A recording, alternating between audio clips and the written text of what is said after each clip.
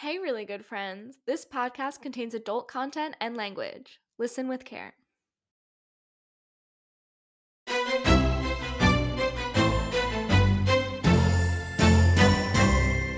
Hello, and welcome, to Historically Really Good Friends. a queer history podcast.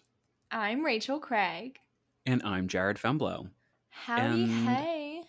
Hola, ¿cómo estás? Bien, gracias. I'm good too. Yeah, I don't know. Sorry, I don't want to embarrass myself with my... No, that's okay. I don't speak Spanish. I want to. Yeah, I don't either. I also want to, but the barrier for me to take more language classes, like after college, is the embarrassment of then having to attempt to then speak the language. So like I took Arabic classes and very much enjoyed them, but then when a family member of mine who speaks Arabic was like, "Oh, talk to me in Arabic," I was like, "Absolutely not. I don't know anything. Not. How dare you even ask?" Because I was just too nervous to sound like an idiot. What did you take in high school? Spanish. Oh, you did? Yeah, we were not in the... Our school offered like 2 or 3 language classes, maybe. You and I were not in the same one, so No, because... And I feel like I talked about this probably in the first episode with Marie Antoinette. I took French because my brother had taken French and my sister had taken Spanish, and they're twins. So when they went into language classes, my sister took Spanish, my brother took French. And then when it was my turn to decide if I wanted to take French or Spanish, my brother was like, well, our last name is French. And when are you going to speak Spanish? And I was like, oh my God, you make so many good points. That's so true. So I was like, I'm going to take French. And then I took French all through elementary school, middle school, and high school. And where am I going to speak French? Yeah, I mean... Like, I live in Southern California now. Like, I would have been so much better off if I had taken Spanish. Yeah, that's one thing that I am so regretful of, that I did not keep up with my Spanish language learning and, like, attempt to practice more. And then when I went to college, just, like, as an 18-year-old, completely switched the language that I had learned all of my life.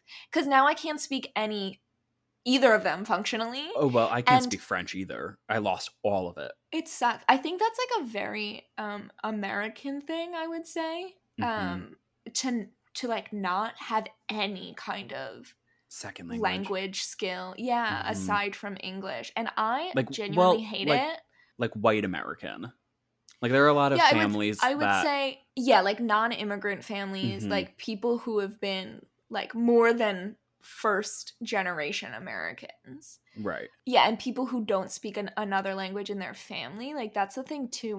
My family is like a New Jersey fake Italian, so they're like, we speak Italian. It's like, no, you don't speak Italian. Like, I love you so much, and but that's not it. You don't speak Italian. Like, I'm sorry, you've never been to Italy. Like, our last ancestor to come here from Italy was like a few generations ago. You just weren't. That's not it. Stop it. But do you feel like, I don't know, like when people are like, I'm 40% Italian and 30% Polish and 20%.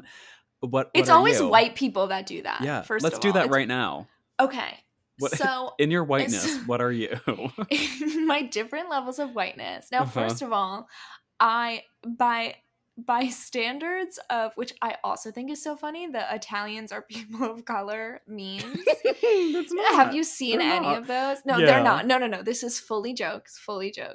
But it was like in like my ancestors would have argued when coming to America from, and I'll get the breakdown, but from Ireland, Poland, and Italy, that they were at one point people of color, or like were treated as such. And same with my family. Yeah, so like I we can't get into how that's not the same, right? I just think it's so I really love, if anybody has Italians are POC memes, please send them to me, because I love them. But I am 50% Italian.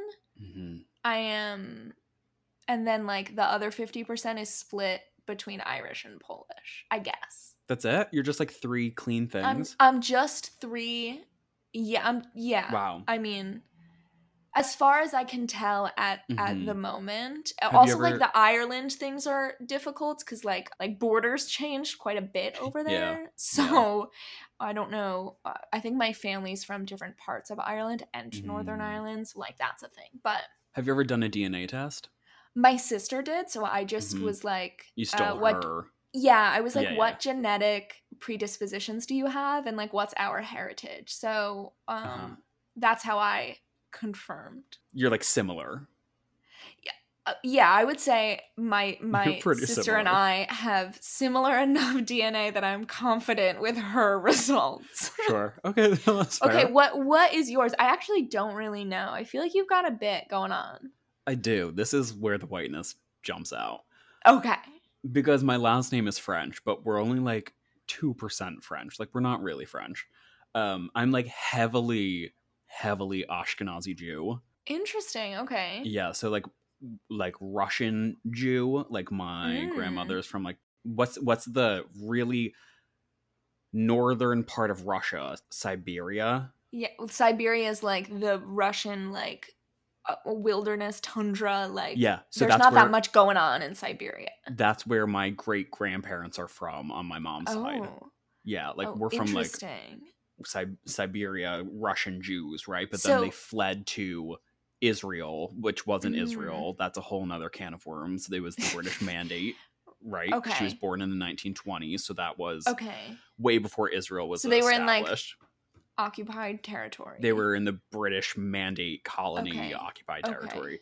My okay, grandfather was born in Budapest, so he's okay. Hungarian, but his parents were from like Austria or Poland or something. It was like all of Mm, those like Balkan regions. It's a lot of Jewish. And okay. then So that's why you're so aggressive. me? You're like, yeah, Me you in aggressive? particular. Yes. No one's ever told me that before. That's why you're just so standoffish and not friendly at all. I would say I'm so welcoming. I No, am sorry. so warm. Also a joke. I don't think we have many people from the Balkans listening, but I don't my think so. predisposition is to be a little nervous, a little like I have a Hesitant? little hesitation Yeah. about Eastern Europeans generally. Yeah, so I'm like Eastern European a lot, and then my grandmother on my dad's side, Dot, she grew up in Brooklyn, and like her Yeah. family was in Brooklyn for as long as she can remember, and then Okay.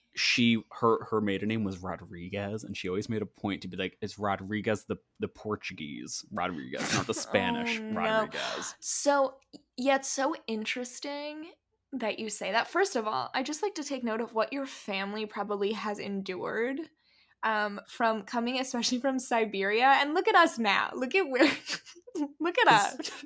here I am, my Like, little gay self, sitting in my apartment in Los Angeles, drinking a White Claw and making a podcast about other queer people. like that's just so funny to me. But also, I will say too, my family. So the nearest person to have immigrated to America is my grandmother on my dad's side, but Hmm. her and my grandfather grew up in Brooklyn, Hmm. and my dad grew up there as well. And yeah, what people endured in Brooklyn, New York also also from like the early 1900s through today, Hmm. New York has changed and Brooklyn Hmm. has been so gentrified. Just to throw it out there, too, both of us are white, so Oh whatever yeah, yeah, we've yeah. endured and our families have endured, people of color have Oh endured sure. a lot worse. So, Sure. I not saying that we have endured more Oh my than god, no. others, just to put it out there, especially since like Juneteenth has just passed. We just had it. Correct. Absolutely. Totally. Like again, all jokes. Equivalent Yeah. to Italians are POC in jokes. Right. Well, now that we've completely disclosed our entire ethnic background to the Yeah. That's entire not internet, interesting, really. no, Yeah. for like what, 10 full minutes?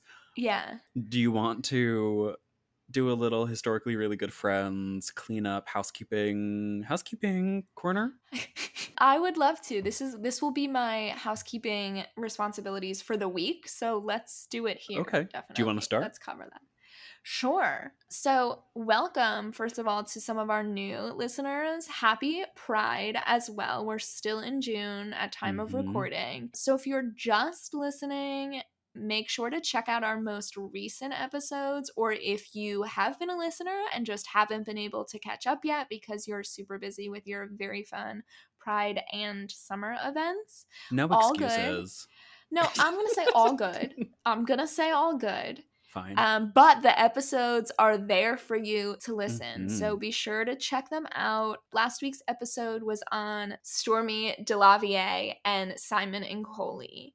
And then the previous week was Sappho and Lesbia Hartford. So be sure to check those out, or just scroll through and see what maybe strikes you. All of our episodes are in this same format.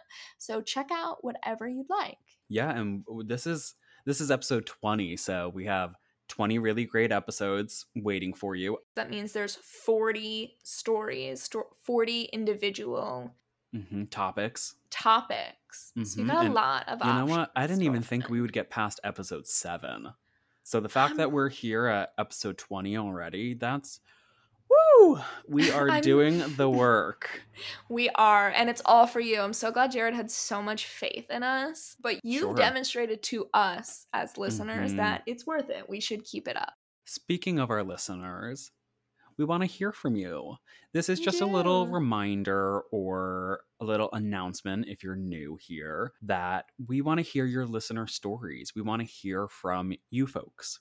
So if you want to write in your coming out stories, if you want to write a story about when you knew you were queer, if you want to write about a queer figure in your life that has really shaped who you are or how you see things, or are just really proud of them and want us to read it and kind of cement it in the world and in queer history, send us an email at historicallyreallygoodfriends@gmail.com, or you can send us a message on Instagram at historicallyreally, and we'll read back your stories.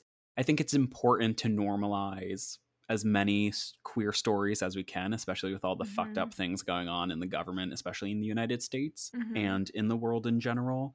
So we just want to kind of tell as many queer stories as we can and show examples of, queer lives and queer happenings, and in the modern time as well as in yesterqueer. So send us your stories. We want to hear, and I'm sure a lot of other people want to hear them too. If you want to hear any examples of stories that we've heard in the past or what listeners have sent in, we have 2 listener story episodes also on Spotify, Apple Podcasts, wherever you listen, on our regular page. And it does really just make us happy to be able to hear for ourselves and also read out, and as Jared said, cement some of your stories. So please, if you're feeling courageous one night, send us your story. And they don't have to be long. They don't have to be in any specific format. They can be anonymous if you want them to be. Just write them how you want us to read them, because we will just read whatever you write, including the subject line. So do with that what you will. And you will send us your stories. You better. And look how clean it is now. Oh my gosh, all of that housekeeping was worth it. It's sparkling clean. So tidy. With that, now that we've decluttered, we've Marie Kondo'd our podcast, we can find joy in bringing you some stories. Hell yeah. Okay. So, I am so excited to bring you the life and times of Miss Major Griffin Gracie, who some of our listeners may have heard her story before, may have seen some of her activism work. She is a really prominent figure in the trans rights movement, in Stonewall. So I just felt it was especially fitting to maybe tell for the first time, retell some of her story. And I was truly taken on a journey reading through my research this week, which includes the Miss Major film, Them newsletter, the Transvisionaries series, titled How Miss Major Helped Spark the Modern Trans Movement by Raquel Willis, Miss Major's biography page, which is missmajor.net, What Trans Elder Miss Major Griffin Gracie Wants You to Know by Jeffrey Masters on the Advocate podcast LGBTQ&A, HuffPost's Queer Voices series article by James Michael Nichols titled Miss Major on Rioting at Stonewall, and then the Outwards Archive 2016 interview with Miss Major. So kind of a lot of sources because I just kept, like, every article that I read, found another one that I wanted to read more too. So this was really a very enjoyable experience for me. Those are the best subjects where you just like want to keep Yeah. consuming the story and just want to find out as much as you can. Yeah, I had for this, and I talk about it a little bit later because the story's going to look slightly different this week, but I had 15 pages of research notes for this topic.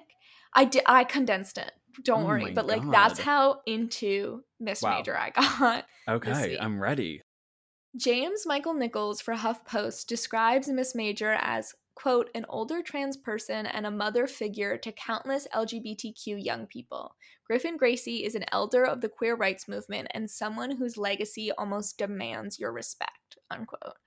I truly couldn't agree more. As I've said, I was just like in awe of doing research this week to the point where I was a little nervous to cover the story because I didn't even have the words to share everything I wanted to and like what I was feeling reading it. But thankfully, I have had a lot of access to interview material, and so I do actually hope to use a lot of that for this episode. I just can't I don't feel like I can do her story justice without reading her own answers, which brought me a lot of joy and information. And so I kind of want to pass that on. Whereas a lot of our other subjects don't have as much interview material available. If the materials are there and you have that that primary source, like, yeah, why not use it? Because so many of our sources are a lot of speculation and a lot of just like they said, or this is what is, this is the conclusion they came to. So like I'm so excited. This is gonna be amazing. Yeah, so the format's gonna be a little different because I'll use a lot of her direct quotes and came from 15 pages of research, which I've condensed. But I hope to give a little bit of a full picture of Miss Major, also Mama, for this week's topic. So Miss Major was born in the South Side of Chicago on October 25th, 1940. And if I'm being honest, I never really know what people mean when they precede cities with cardinal directions, because I know I'm supposed to get something out of it. Like, you're telling me another piece of information, like the South Side of Chicago, like Boston, like Southeast or Northeast, and like West Hollywood and stuff. Like, but all of that information comes from stereotypes like Good Will Hunting and Shameless, honestly. But from context clues and the fact that every single article I read mentioned this, that she's from the South Side of Chicago, I'm assuming it was significant and like a part of her identity formation. I don't know, like, again, you're supposed to take information from that, but I don't know what is it, like a quote unquote bad part of Chicago? Because I'm reading it and I was like, well, I hate when people say that because I'm like, I don't know fucking geography. What does that mean? Like, you're telling me that information for a reason, but I don't know what the fucking reason is. Especially if you're not from that city. It's like, what? Okay, they're from the south part of the city. Cool. Right. I'm from the west. What are you? Right. Cool. Like, I'm from North Jersey. Does that tell you something? Not really. No, never does. Okay. So I just found that interesting. But carrying on. Miss Major was assigned male at birth, but by age 13, she, quote, came to know herself and then subsequently came out as trans to her family. Throughout the 50s, the 1950s, as we've seen time and time again, her parents attempted to like untrans her in some way by exorcism, psychiatry, and lots of praying, all which shockingly, if we're still shocked at this point, didn't work. The exorcism didn't work? The exorcism did not work. The praying did not work. The psychiatry, unfortunately, did not work. Think it would? So but maybe we've had enough evidence at this point that it doesn't work. So let's stop trying. How about that? How about we try that? So after these attempts were unsuccessful, because that's not how gender and sexuality work, her parents kicked her out, and so she began taking jobs as a sex worker, again as a means of like economic survival. Mm-hmm. She briefly attended 2 colleges, but was kicked out for wearing dresses and other female appearance violations of something. Resigned by all of these things, she moved to New York City, the Big Apple, in 1962. She was 22 years old. Mm-hmm. So, in New York, even at the height of various civil rights fights, including Black, queer, and women's rights, Miss Major still found herself losing jobs because of her gender presentation. She often would perform in drag shows, but mainly supported herself through sex work. Though there were struggles of moving to New York, including finding places to live safely and supporting yourself financially, Miss Majors says in her interview with Jeffrey Masters that, quote, "The trans community was everywhere. I went immediately to 42nd Street. Everybody went to 42nd Street. Trans girls, everybody. Finding them was not a problem. They were everywhere. From there, I found an apartment that I moved into. It was 6 floors of nothing but trans girls. It was fabulous. There were so many of us that it was a full life." And so wanted to highlight that because one of the things I loved about all of her interview materials was her way of bringing joy to these situations that we already know are difficult, and we don't need Mm-hmm. to emphasize the challenges. We need to talk about them and make people aware of them, but we don't just need to Mm-hmm. focus on the really hard parts. And so it was really nice to hear her recount that, like, despite the difficulties, which she also talks about, that again, trans people existed before 2016 when it Mm-hmm. all of a sudden became a big talking point and a controversy. There Mm-hmm. were many of them, and they all found ways to lift one another up and support each other. Like, that was a big Yeah. takeaway from this. And to find like a whole community of trans Mm-hmm. girls and trans women, like to surround yourself in after especially being kicked out for that exact reason and, not being able to find jobs for that reason, like that's got to feel so monumental. Definitely. I think it makes the really hard things just slightly less hard. And she Mm-hmm. talks about that too, saying that, most every woman in that building of 6 floors was doing sex work at some Mm-hmm. point as a means of survival. And Right. that's difficult. Of course, Mm-hmm. there are some people that even when able to support themselves financially still continued as sex workers, like, because that was a life that they enjoyed, that was a career that they enjoyed. Sure. Sex work is work. Right. And then there were other people who did not have the same experience, but still, in the times that it was challenging, they had each other to all Mm-hmm. kind of understand that same experience. And you didn't have to Right. worry about who was living next to you because the person next to you was very familiar with what you were doing because they were doing the Mm-hmm. same thing. And while there were some aspects of feeling accepted within this very close group of girls who, again, could understand these experiences and they lived with Miss Major, things were still not, like peaches and cream. They weren't just super easy. Many of the girls did engage in survival sex work and some petty crime to get by, and this was dangerous for a lot of reasons. In one anecdote, which I also just found a little cute and displays to me Miss Major's attitude. Miss Major recalls the start of her friendship with Crystal LaBeija, who's one of the founders of the house system within the ball culture that we've talked about in some previous episodes. She was a mother figure for homeless LGBTQ youth in New York City, and they were close friends. And so Miss Major talks about their meeting and says, quote, "At the time, we didn't think of each other as legends. We were just young girls out there trying to have a good time. Crystal and I met on 34th and 8th Ave, getting ready to jump into the same car to turn a trick. He made a really sarcastic comment saying, 'Well, I want the light-skinned girl.' I got pissed the fuck off, and so did she. We walked away and went to eat at Dunkin' Donuts." Unquote. So that's their meeting. And of course, like, again, that's reflective of just Miss Major's attitude Mm-hmm. towards the life that she was sort of forced into. It's by no means good. I'm by no means saying this is like a meet cute friendship Right. story. Right. But I think, just those little quips demonstrate that there were friends, there were supporters, and people looked out for each other Mm-hmm. during the shitty moments. Mm-hmm. So One of the places that Miss Major and her friends Sylvia Rivera, Marsha P. Johnson, and historically really good friends Topic alumni Stormy DeLavier found refuge was the Stonewall Inn. Specifically the Stonewall Inn because at the time, a lot of other gay bars in the area in New York City and Greenwich Village weren't friendly or as friendly towards trans women. So many of them found this kind of refuge and this community and this safety at the Stonewall Inn.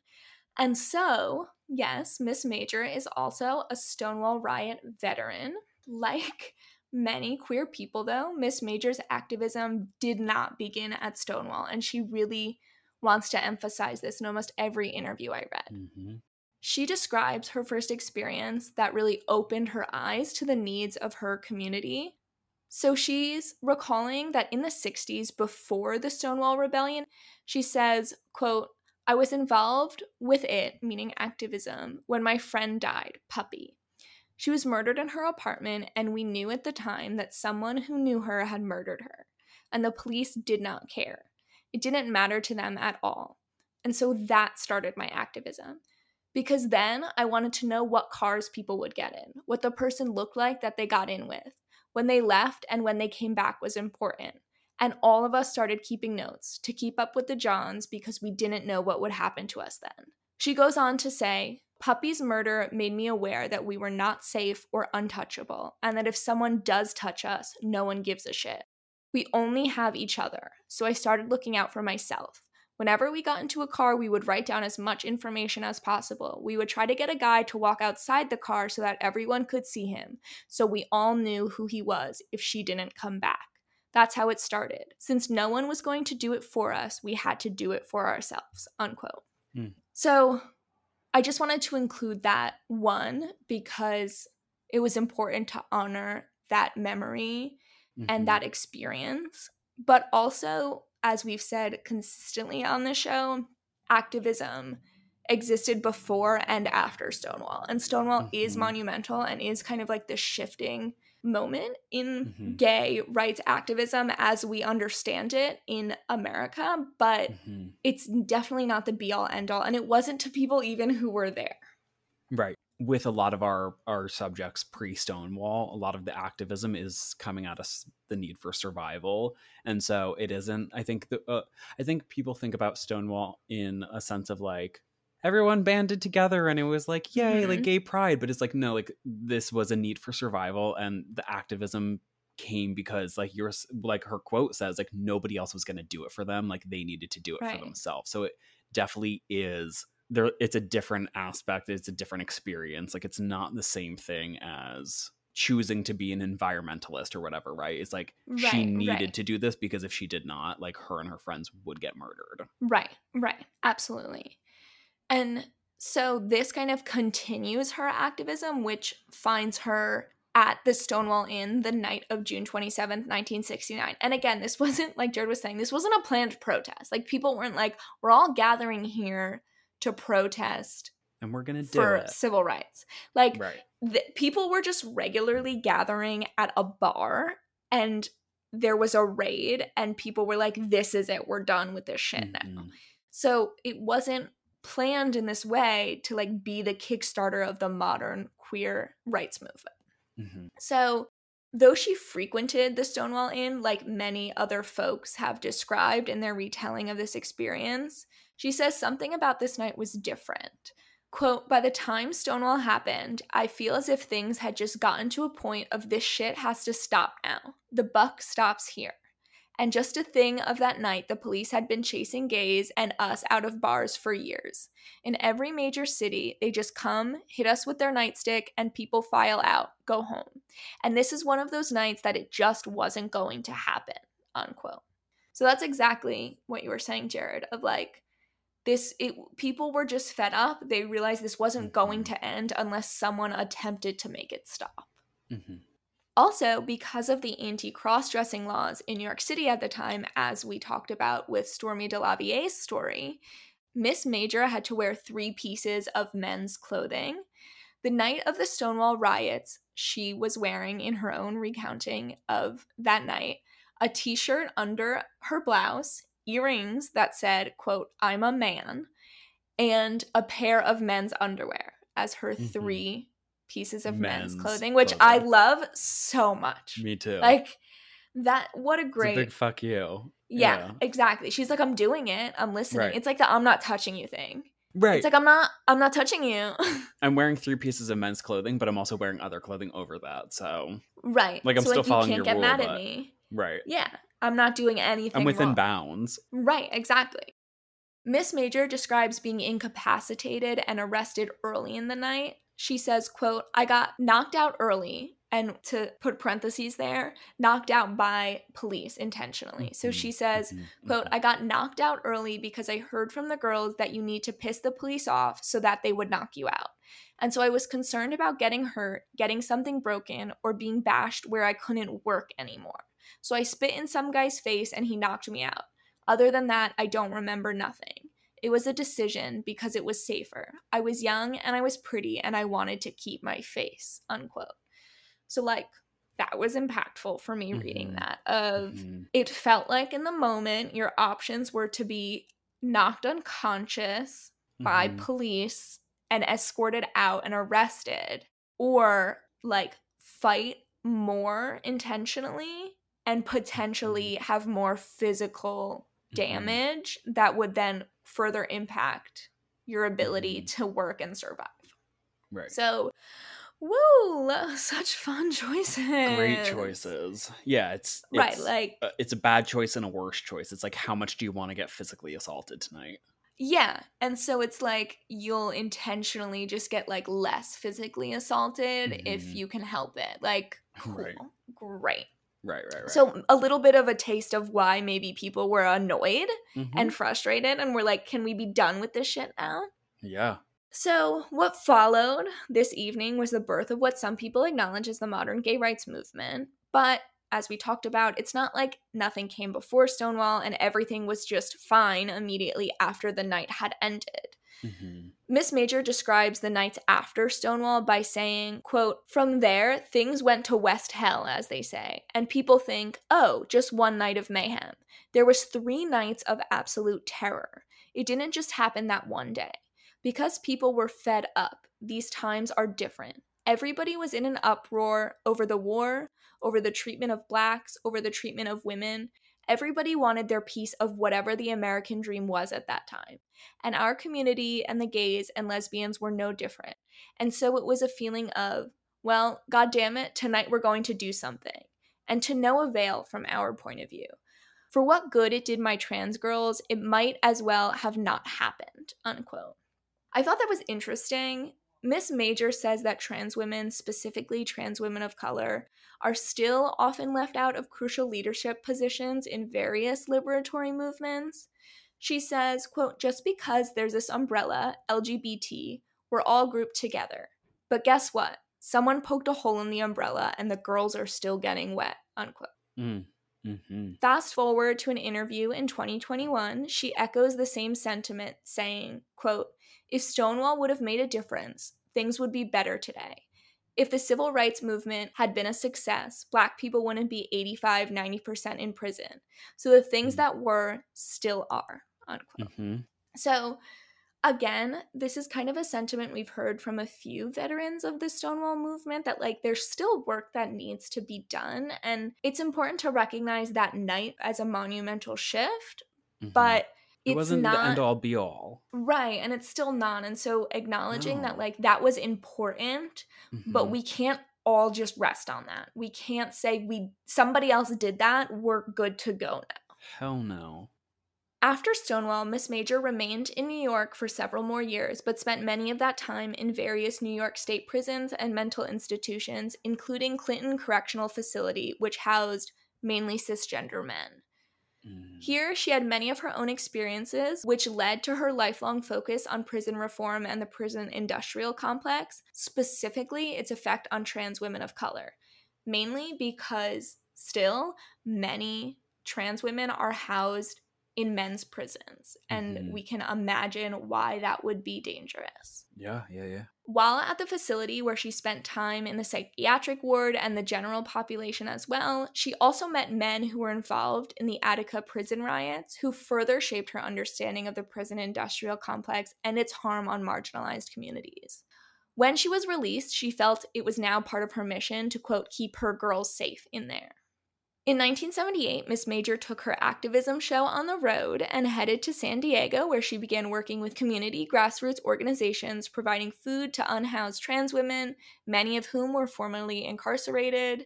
She provided healthcare for those impacted by the AIDS epidemic and assisted in planning and gathering resources for the funerals of those whose lives were lost to HIV and AIDS-related illnesses. She worked with the Tenderloin AIDS Resource Center and helped to start San Francisco's first mobile needle exchange. Continuing her work all the way through 2005, Miss Major started working for, building up, and eventually serving as the executive director of the Transgender, Variant, and Intersex Justice Project, which is TGIJP, which provides legal services for transgender and gender variant or gender nonconforming people, primarily those in California prisons, jails, and detention centers. In 2008, she addressed the UN Committee on the Elimination of Racial Discrimination regarding the lack of economic opportunities for trans women of color. Since retiring from TGIJP in 2015, she has begun working on her own house, quote, and safe haven for the trans community in the southern US. This is known now as the House of Gigi, the Griffin Gracie Historical Retreat and Education Center. She says, quote, I want it to be a retreat where I can bring the girls here and help to create a sense of family for our community, unquote. She's also a producer of the docuseries Trans in Trumpland, which explores the way the country was a breeding ground for people like Donald Trump, who she recognizes as a symptom of a larger anti-trans problem. She says, quote, I would want the acceptance that people, especially in this country due to their forefathers and shit, I would want all of that stuff to be true and inclusive of everybody, not the chosen few. That things were spread equally so that all of us could survive, not you're going to just survive because you're white and 25, but everybody. Someone 5'1", short, fat, a mess, confused, but happy with their existence. Why can't somebody just tell them, that's wonderful. Come over here and let me help you. Do what you want to do, not what I think you should do. And I don't know if that would be a queer future, but it would be a nice one. She continues, there's still the stigma of being a trans person, but the world is changing and we are more prominent than we've ever been in a semi-positive light. They're still killing us, they're still throwing us underneath the jails, but there are more people that are not part of our community who are bitching about the injustices that they are doing to us. That's a major step. My worry and fear about today is that my community is going to look for places to run and hide out of fear of extinction. And I want to do what I can to not ever do that, to have a voice, speak up, fight back, work with people. Because everybody doesn't hate us. So work and find the people who believe in who you are and who want us to be successful and live a decent life. Not normal, whatever the fuck that is, but to be the person that we need to be for all of us, unquote. So I know that was a long one, but I just think it's really, really impactful to hear that after all this time, the world that she's asking for, because it is not asking for a lot. And I think that we all owe it to our neighbors, to ourselves, to our family, to our friends, to fucking strangers, to attempt to fulfill that goal. Like, because to break that down, she's just asking for people to leave trans people alone and let them live out their existence in order to be successful and thrive. Because the most detriment that someone can do to a trans person or a queer person is to just not accept them and actively work against them. Like, that's harm. Right. And in terms of tips for young organizers and activists, Miss Major says, quote, we have a right to be angry, but you have to be angry in degrees. You use your anger to come up with ways to dismantle the bullshit that is oppressing you in the first place. There has to be a way to manage this so you accomplish the goals you set out for yourself. It's not an easy thing, but you must nurture, take care of, and look out for yourself too. If you don't take the time to heal your wounds and soothe your ills, you cannot be of any benefit to anybody else." Unquote. And presently, at the age of 81, Miss Major lives in Arkansas and manages the house of Gigi with her dog, Moose. And so that Moose. is a very brief introduction story about Miss Major and just a taste of some of the very wonderful things she's done and continues to do. She's still going strong, 81. She's out here, her and Moose. I mean, even though you said you've cut out a lot, and I know you have, and I bet you've cut out a lot, but like that's even still so much for what you told us, and it seems like she's lived and is continuing to live an incredibly important, impactful, and powerful life. Mm-hmm. And it just feels it's like a common thing that I think we always say, that it sucks that the activism had to come from a place of dire need. Mm-hmm. Right, but I guess that's where all activism really comes from. But it's so great that we have her, and we have had elders like her and their voices that set the groundwork for all of the action that's been taken. But I think it's really Right. important to then honor her work and honor her legacy in continuing as younger generations the things that she has done, she has started to do, and has made a lot of headway in for our country. So that means getting involved with local organizations, donating to trans people and trans organizations, trans funds. I mean, there's a lot of Mm-hmm. like funding that can be done. There's just a lot of action that can be taken. And if we are going to continue the work that she's done and not let all of her progress go to waste, then we got to get involved and we have to do things. And it's Mm-hmm. just like, I feel very grateful as a cis person. So I can't even imagine how grateful trans people are to Miss Major and all of the work that she's done, and how vocal she's been, and all of the publicity that she's brought to all of the causes. So I think we just need to kind of continue that work and get our asses in gear, and honor Miss Major, and don't Mm-hmm. let all of her hard work go to waste. Absolutely. And one thing she emphasized too, and I want to emphasize, is activism doesn't have to be every day wearing yourself down at protests and donating funds and all of those things. And if you have the means to do so, do it. But also, that doesn't absolve you from caring for and showing support and empathy for the people in your lives, or even people who find you to be a trusted resource, even if you don't know them that well. So, I think one of the things that stuck out to me from the interviews and from the documentary is that all of those things we mentioned today, all of those awards and that involvement and that on the ground work, was part of what made Miss Major so special and an icon and a major activist. But what people who are close to her will say is that she gave them support when no one else was able to do that. She kind of gave them a place to feel safe and at home when no one else could do that. And so even that can do so much. So whatever you can do, if you can be a bit of that person for someone, is really important. Yeah. Like, and in a lot of different respects too. This story, there's so much intersectionality in it that I couldn't even get to. Right. But it doesn't have to be this specific person. It could just be living your life with that same kind of energy that she brought to all of her spaces. Yeah, check in on your trans friends, be a good person, do what you can for people while doing enough for yourself. Yeah, and I think we can manage that. We can try to manage that. I think so too. Great job. Thanks for listening. Thanks for telling.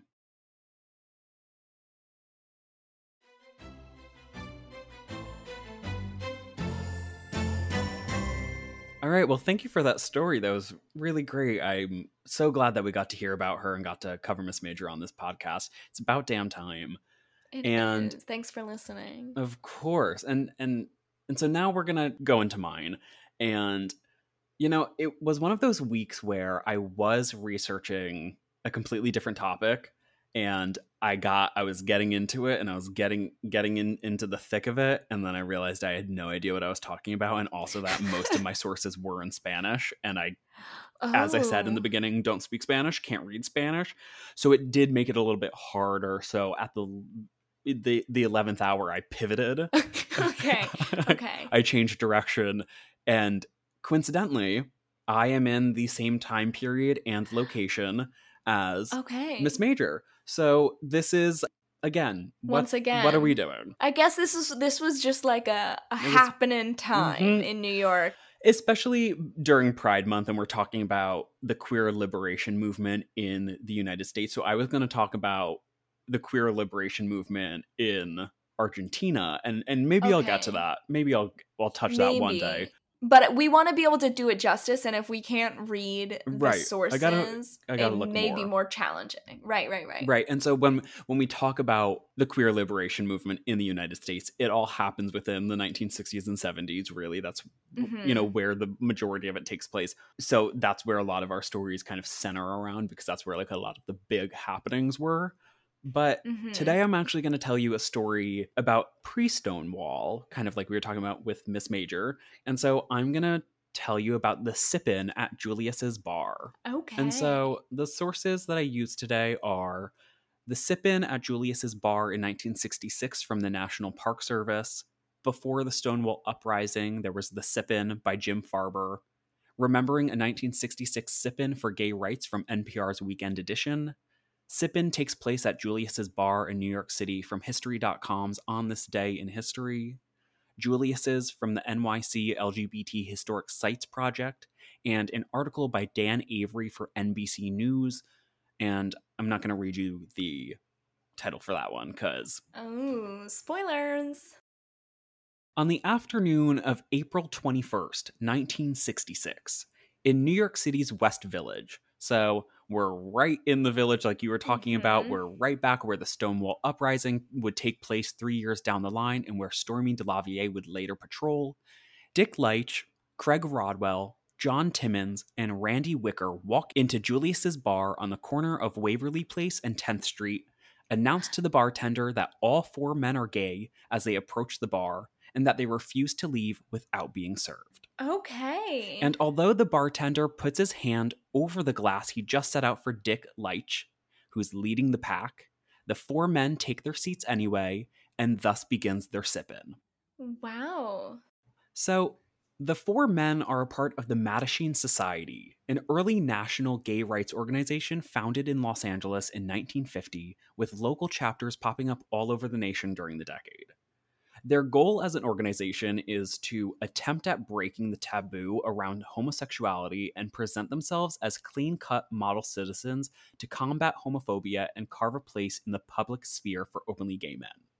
So, it's like, being like, hey, we're not as bad as you think we are. We're not these national Right. threats. We can work in the government. Right. We're not terrorists. It's all good. We Right. just are normal people. And while every chapter of the organization had their own priorities and agendas with the same singular overarching goal of queer liberation, the New York chapter specifically organizes lectures about how to fight arrests and solicited research from scientists and psychologists. They hold demonstrations, civil disobediences, and legal avenues and grassroots information campaigns. And as we know, movements aren't created and evolved overnight, and the Mattachine Society is really putting in the work to make themselves known and heard, even in the face of their homophobic family members, neighbors, and even their own government. Wow. By the 1960s, one of the New York chapter's concerns is a New York State Liquor Authority regulation, which is never official but widely spread, that bars shouldn't serve drinks to known or suspected gay men or lesbians since their presence was quote unquote inherently disorderly. And so you may be thinking, what counts as disorderly when it comes to a gay person sitting at a bar? Well, according to the police, one man buying another man a drink or talking to another man in a flirtatious manner or tone is enough grounds for someone to be charged with disorderly conduct in New York City at this time. Like, we've talked about this so much, but it is genuinely so funny to me. And I think this is what I allow myself to laugh at today as well. The amount that people, like straight cis people, are threatened, like genuinely threatened by just like the existence of queer people, as if Yeah. like it just doesn't make Like they sense. put so much of their Right. time and effort into it. And like your homophobic jokes and your transphobic jokes are about how like people, like queer people, are non-threatening and that they're like weaker and like not like demeaning. But then on the other hand, you're like, Right. we have to make policies because these are national threats to our security and our children's security. Like, it's just, I also was listening to a podcast, to the You're Wrong About podcast. I forget which one it was, but about how like really into policing gayness cops got, to the point where it was like, you have to just be gay. Like they would just like pretend to get someone to flirt with them To then catch them. like, It's like, no, to you're just prove flirting with a that- man. right, and it's At that point, you're flirting. yeah. It's just so confusing the lengths people would go to justify this shitty like homophobic agenda. It's so ridiculous. And so signs would even be hung around bars or like bar counters stating, quote unquote, men must face the bar, as two men even having their bodies just like turned towards each other signaled a queerness that is like so repugnant that it could end in an arrest. It's just like so homoerotic to look at another man. Right. It's like, if you even think about another man, if you like your friend, don't even look at him. Don't even think about him. There was another thing I was just watching that I think is especially relevant, that was like, it's really telling on yourself when you do shit like this. Because if you're like, I can't look at another man without wanting to have sex with him, it's like, maybe that's you. What if we looked at that? What if we examined right, that? what if we critically examine the fact that you are just like, maybe you're really attracted to men, and so you're just, you think that that's everyone's experience, but it's not, it's just yours. Right. And also, just to throw it out there, I think this all stems from, one, toxic masculinity, two, misogyny. It's like all of these things, it's like we're teaching men to hate women, but then the object of men is to get with women, but all you want to do is impress your male friends about how much you get with women that you hate. It's like, so the whole point is that you're just like trying to impress men. It's this, the country's so a fucking mess. Yes, and like intimacy, like God. Eye contact is intimacy, and we can't have that with men, and that's probably why men can't look you in the face still to this day. Oh my God, it's horrible. The worst fucking eye contact ever. So this regulation by the SLA, no serving liquor to queer people, is the reason why, for example, bars like the Stonewall Inn, which is maybe 500 feet around the corner from Julius's bar, aren't able to obtain a liquor license, making it more susceptible to police raids for serving alcohol illegally. And now, there's only so many places that queer people can congregate in public at this time, and so a lot of these places just serve alcohol anyway without a license, making it nearly impossible for bars and other meeting spots to serve alcohol, which is a really big social tool used in these environments, is a governmental loophole to entrap queer people and take away their free right to assembly. It's governmental oppression against queer people at its finest. But in the eyes of the written law, the cops are just upholding the law by conducting raids, arresting queer people, and finding these bars that aren't even given liquor licenses in the first place. I think that's an important separation to make, that the police are not the only, like enemies in these situations. They're enforcing the laws and definitely doing police brutality in gruesome and horrible ways. But someone else is deciding to write the laws, and other people, other community members are deciding to also call the police on people. So like there's a lot of elements involved. And in that way, I want to make sure we're like extending our analysis to like the policies that existed at the time as well. Right. There are so many outside environmental community factors that are playing in on the oppression and suppression Right. of queer people and in the things that they can do with their activities, that it's Mhm. not just one source. It's not just, we can't Right. just point one finger and say this is the person that's doing it, because it's Right. everybody that's doing it. Yeah.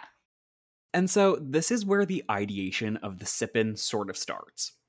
As the New York City LGBT Historic Sites Project puts it, quote, the SIPN was part of a larger campaign by more radical members of the Mattachine Society to clarify laws and rules that inhibited the running of gay bars as legitimate, non-mob establishments and to stop the harassment of gay bar patrons, end quote.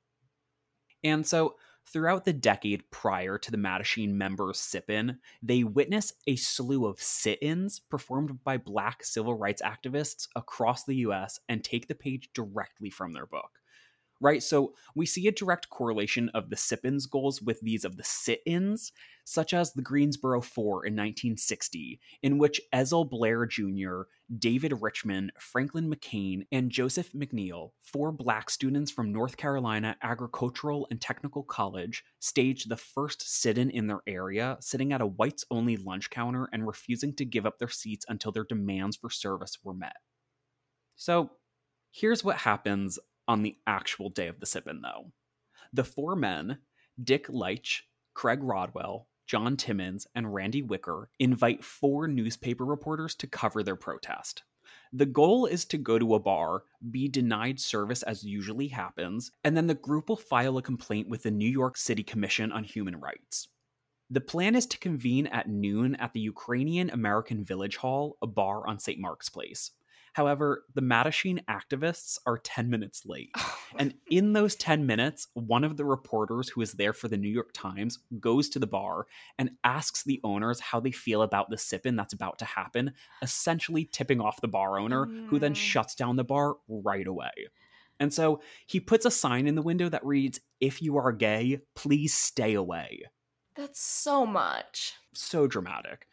And the message of the management's attitude is received loud and clear by the four men, who then decide to move on to Plan B. They move across the street to The Dom, a club that acts as a concert venue by night. Plan B, though, goes strikingly similarly to how Plan A goes. The Dom, with an unwelcoming sign hung in their window, is suspiciously closed. But the Mattachine activists came here with a goal, and they aren't just about to walk away because their two first options don't work out. Also, what a bad investigative reporter that New York Times reporter is, to be like, even if someone's a few minutes late, you don't see anything happening, and you're like, so how do you feel about the incoming events? Like, that's so The bad. incoming protest. Sorry, go ahead. I just wanted to No, it's note okay. that. Yeah, asterisk that. So, reporters in tow, the activists make their way to 8th Street and Avenue of the Americas to Howard Johnson's, a place that never seems to be closed, and luckily, it's open. According to Dick Leitch, Howard Johnson's is a place where gay people would go after hours and, on occasion, fool around in the bathrooms. Mm. But so the men enter and they slip into a corner booth. A waitress comes over to take their order and they hand her a statement that reads, quote, "We are homosexuals. We believe that a place of public accommodation has an obligation to serve an orderly person and that we are entitled to service so long as that we are orderly," end quote. And remember, the Mattachine Society's goal is to prove that queer people, specifically gay men and women, are clean-cut model citizens. So they're dressed nicely, they aren't doing anything too large, no yelling, no arguing, no signs, just like a simple little note, which is radical at the time, but it's not too wild. Right, like consider, for those of you who may have visited the Jersey Shore in the summer, that's what I'd consider disorderly, and people just leave all those people Mhm. alone. So like we're nowhere Right. near compared to like Jersey No Shore spring summer. Right. breakers. Right, we're not No like Fort one's rowdy. Lauderdale. Right. No. They're just like well dressed, They're just clean like cut, just walking normal in men. and being like, "Hi, can I have a glass of Chardonnay, please?" Right, and like, but also like, there's a conscious decision to look and act the best that Right. they can. Right. So it's like they're not even being normal; they're going like above and beyond to be the nicest and the most Right. well behaved that they can Right. be. And so The waitress becomes flustered and calls over the manager to help deal with this situation, not knowing if she should serve them or not. Because, there's a risk of losing a liquor Right. license if you're found out to have been serving these people, even though it's not official. That's just how it goes. Mm-hmm. And the manager, upon reading the report, looks to the men and then looks to the press and says, "Why shouldn't they be served a drink? They look like perfect gentlemen to me. I don't think the government has any right to question a man's sex life." And so the manager orders the waitress to bring the men drinks on the house. Wow. And so the men look at each other and to the press and they're like, "What just happened?" And Right. they start to get a bit nervous. And as quoted in the modern New York Times article that I used for this story, Dick Leitch recalls thinking, "What do we do now? What if no one refuses us?" Which is like this classic, like something keeps happening and then you want someone to see that it's happening and then it stops happening and then you have to convince them that it like was Right. happening. Right. To be fair though, the first two places they couldn't go to were like explicitly homophobic and we're like, but to invite the reporters, it's exactly what you're saying of like, I can't get my Right. computer to work, and then someone looks at it and they're like, oh, it's working now. Like, it's just Right. that moment of being like, are you freaking kidding me? Right. And so also, I think now is probably a good time to point out that these activists, while performing like a brave radical move, are still able to benefit from their actions because of their whiteness and to be welcomed into the bar with drinks on the house. Right. Black activists that are part of the sit-ins across the country are met with violent patrons, violent police, unlawful arrests, Mm-hmm. death threats, and other disgusting actions against them, all because of the color of their skin. So while the actions are the same and they're fighting for very similar causes, I think it's important to keep in mind that the Mattachine activists are benefiting greatly because they're white and because they're cis Right. and able-bodied and men. So not to detract from the Mattachine sip-in or like sip-ins, the Mm-hmm. multiple attempts that they make, but the fact that they're able to have the thought of like, what if we're not denied service is Right. laughable, because it's like, what if today we're not oppressed? Like we were hoping to show that we were, because they are oppressed as queer people, but they also get the times when they aren't oppressed, whereas Right. Black people and other people of color just do not get that Right. luxury. Right. And yeah, like the fact that I think it's also not unfortunate, but like that the mission is to be accepted as something still that you're like to be accepted for being a gay man, but not authentically. You're still trying to actively fit Right. in, being like a clean cut white cis Sure. person. And so, like, that definitely, the fact that they're able to pass in that way, it Right. is a huge benefit. And that, like, Mm-hmm. to examine the fact that like that definitely plays a part in like why maybe this first attempt went that way rather than like bringing Right. out the fire hoses as we saw in some Right. other sit-ins and protests There- across the country. Like, what are the differences in those in those situations? Let's think about them. Right, their whiteness is always going to surpass their queerness, Mhm. always, in terms of privilege. Yeah. So after they enjoy their free drink at Howard Johnson's, the activists and reporters head to Plan C, and they make their way over to the mafia-owned tiki bar, the Wakiki. And similarly to Howard Johnson's, against their plan to make a big stand and to get their, fight public attention in the papers, the almost amused manager tells the men, "How do I know you're homosexuals? Give these guys a drink on us." And so again, they're kind of like, fuck, what is happening?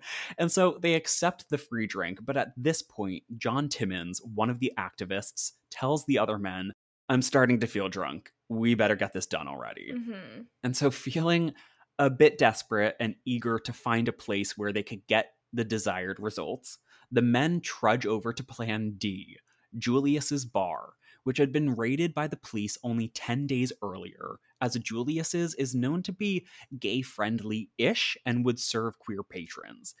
So I say ish because they accepted queer patrons, but management was determined to not let it become a gay bar. Okay.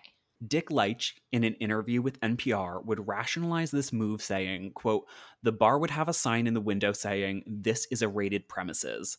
And very often they'd put a uniformed cop on a stool inside the door, and he would sit there until the trial came up," end quote. So the men knew for certain that this bar would not serve them because of Mhm. their upcoming trial, and they were already at stake for losing their liquor license, which they don't want to happen. So they don't need anything else to like really put Right. the final nail in the coffin. So The men and their reporters, which are magically still going along with this entire event, enter Julius's and spot a sign that reads, "Patrons must face the bar while drinking, a requirement to prevent gay cruising." And this is when they approach the bar and the bartender puts his hand over the glass, refusing them service. "I think it's against the law," the bartender replies, giving both the activists and the reporters the moment they had been hoping for. The reporters snap this moment with the hand covering the glass, which solidifies the sip-in's monumental nature. And some accounts of the sip-in maintain that the bartender is actually playing along with the Mattachine activists in order to help them attract publicity. And from the accounts of the actual activists themselves, it seems like kind of revealing that they had asked the bartender to cooperate, meaning deliberately deny them service, promising that they would help with the bar's legal issues. And so he plays along and everybody kind of gets what they want. And so it's unfortunate because this is a real thing that's happening. Queer people are getting denied, right? They are still being oppressed. And of course, for white men going into a bar and trying to get denied service is not the epitome of queer oppression in the United States and in New York City. So it's kind of like a shame that it's being framed or being seen in this light of like, oh, Right. we're dying to be oppressed, because they are Right. being oppressed. But it's like, at this It's the point, they want documentation of it. Like, they need the recognition that it's happening. exactly. They want people to see it. Right, because it's almost like being gaslit for a while, and I don't use that lightly, of like, this is happening, but people are constantly saying it's not happening or it's not detrimental to your lives. And so they're Right. trying to get the recognition that like it is happening, and you can see the impact that it could have on a person. And I also would wonder though, you know, obviously the first two, it is still notable that they had those signs in the window. It also is notable Right. that at Julius's, there's typically a police officer there. So, like, regardless of whether it was a cooperative effort, you know, they're still being investigated for the very thing. And I wonder at the other places as well how the reporters identified themselves while in this. Because, like, if you roll in with a posse of 4 people saying that they're actively engaging in protest and then 4 people there with cameras to take photos, I think maybe that also tips the balance as to, like, what's going to it. Because it's just not an organic moment. No. So people are going to act out of the ordinary, Right. which may be a factor. Right. And it's just like, it's the juxtaposition between the activism and consequences Miss Major is facing versus these 4 men. And I think the publicity of it all, like, they were able to get 4 reporters to come down and document this, where people, Right. queer people of color were like literally fighting for their lives and still are, and Right. are getting no coverage of it. So yeah, they're like the power imbalance is like very real. Everybody, you know, queer people are being oppressed, and there is this gaslighting of it's all happening. It's a messy situation, Right. but the way that it's Definitely. playing out just is not faring well for these men. Yeah, because it's looking like you said, the oppression is there, but it looks like, can't we just be oppressed today? And it like, that's not what it is. That's not fundamentally what's happening. But it, in terms of like the appearance of it all, in that it can come across that way, especially when, as you were saying, at the same time, Miss Major is like, my activism started because my friend was murdered and no one cared. Right. And so, like, of course that's different, but I also think, you know, in this example, it may not be the highest levels of oppression that the men are facing, but it's easier to document. It's easier to demonstrate that. Whereas you can't call a reporter every night to come hang out to see if the cops come beat you up that night. So, like, that's a way to document some of what your, like, a slice of what your experience has been. Right. Especially because queer women of color, queer people of color, at this time and in this place specifically, police and newspapers were labeling them NHI in their reports, no humans involved. So it's like the white men are using the privilege that they have, whether they know it or not, to still get Mm-hmm. coverage of oppression that is happening. Obviously not Sure. to the same degree, but at least it's getting some coverage, right? Right, exactly. At least it's bringing attention to the fact that like this is happening for Right. people who may not have in the past acknowledged that this was That any happening. of it is happening. Yeah. Right, right, right. And so the morning after the four men were denied service at Julius's, the New York Times runs a less than ideal story entitled, quote, "Three Deviates Invite Exclusion by Bars," which basically highlights how they're looking to be denied. 2 weeks later, though, a second article, more favorable to the gay activists, is published by the Village Voice. Either way, the publicity from these articles prompts a swift response from the chairman of the state liquor authority, who claims that his organization never threatened the liquor licenses of the bars that serve queer people, and that instead it was up to the individual bars and bartenders to decide, which, bullshit. You can't work with the police and allow raids to happen specifically on bars that you won't give licenses to that all happen to be queer and queer friendly spaces. Doesn't work that way. Yeah.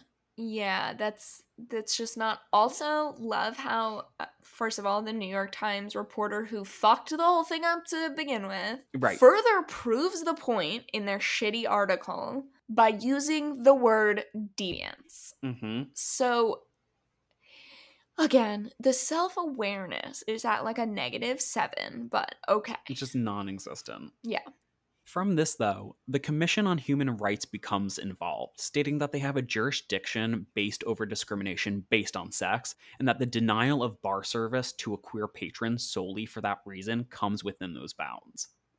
And so the Mattachine Society's chapter in New Jersey begins to sue bars that refuse service to gay people. And these cases are brought to the Supreme Court, who rules in 1967 that, quote, "well behaved homosexuals could not be denied service," end quote. And so the ruling also adds, quote, "in our culture, homosexuals are indeed unfortunates, but their status does not make them criminals," end quote. Which, like, keep those little flourishes to yourself. Don't put that in the ruling. Right. We didn't have to add those little like adjectives. We could have taken those out. Yeah, the Yeah, sprinkles of like homophobia are not necessary. They're not no. received well. Like thanks for the crumb of human rights, much appreciated, but like you kind of cut it down even more when you add that stuff. Right. Like Thanks, thanks I for guess. acknowledging our humanity. Right. It's so confusing. And so the ruling also notes that indecent behavior must be more than same sex cruising, kissing, or touching, although getting a liquor license for an openly gay bar or being an openly gay patron both remain incredibly challenging after this ruling. Like you were saying, it's not like one ruling or event happens and then the next day it's like everything's better now. It's like everything still continued to be shit for quite a while, which is what leads up to the Stonewall Uprising. It's like this Right. is one of the events that is getting publicity for queer oppression, Mhm. but then it's still continuing to mount and Right. reaching a peak at Stonewall 3 years Right. later, Right. or two years later. And even though the ruling was a bit lackluster in terms of enforcement of actionable change, the Sippin' at Julius's bar remains important as one of the first steps of resistance leading up to the queer liberation movement in the United States. Julius's bar was added to the National Register of Historic Places on April 21st, 2016, commemorating its 50 years of service. And luckily, the bar remains open to this day in New York's West Village and is usually packed on the weekends. And that is the story of the Sippin' at Julius's bar. Very nice. Thank you for sharing that. I think it is really important during Pride Month to like expand the stories that we tell, because I know at least for me in my spaces, I've definitely heard about Stonewall. I know a lot about it, and a lot of our stories do definitely have intersections there, like part of our stories touch on that a lot, but it is really interesting to kind of see the build up that led to that. And this was a very interesting story that I think boils down to media incompetence. Oh, absolutely. And this story is one that, while I was reading it, I was like, should I do it? And I was like, yeah, I should do it. And I was like, should I do it? And I was like, yeah, you should do it, because it is really Yeah. monumental and it is an important first step. But it's it's such a complex topic that there's a Yeah. lot of factors that go into it. It's So nuanced, folks. yeah, It's nuanced. Peel this onion back. Don't. Yeah. There's a lot that goes into it. It's a thing that happened that I wanted to bring the attention to. Yeah. And you don't have to have a firm stance on everything, you, Jared, or I, or anyone listening. Like, you don't have to have, like, a perfectly clear-cut opinion on, like, this is good, this is bad, this is morally okay, this is morally not okay. That's not how history is. Yeah. It's okay to live in a space that's, like, this has some positive aspects, and I could see where it was coming from, but maybe like the execution could have been different or whatever. Like there's room to like feel the whole thing out. So feel it out, onions, y'all. Folks. Yeah. Peel your onions, feel it out. Yeah, and you know what? Maybe let's all meet up at Julius's bar next week and go for a drink. Let's do it. And then we'll hit the Stonewall Inn after. 21. Perfect. Do you think they have like tacky drink specials? Oh God, I hope. Thanks for tuning in to episode 20 of Historically Really Good Friends, where we talked about pre-Stonewall New York City. This is your weekly reminder that acknowledging the queerness of our history makes making non-sexual eye contact with your friend at the bar a little bit more fun. Please make sure to rate, review, and subscribe to our podcast wherever you listen. And to see photos from this week's episode, make sure to check out our Instagram at historicallyreally. Also, reminder to send us your personal stories at historicallyreallygoodfriends@gmail.com. We hope to see you again next week. Adios. Bye.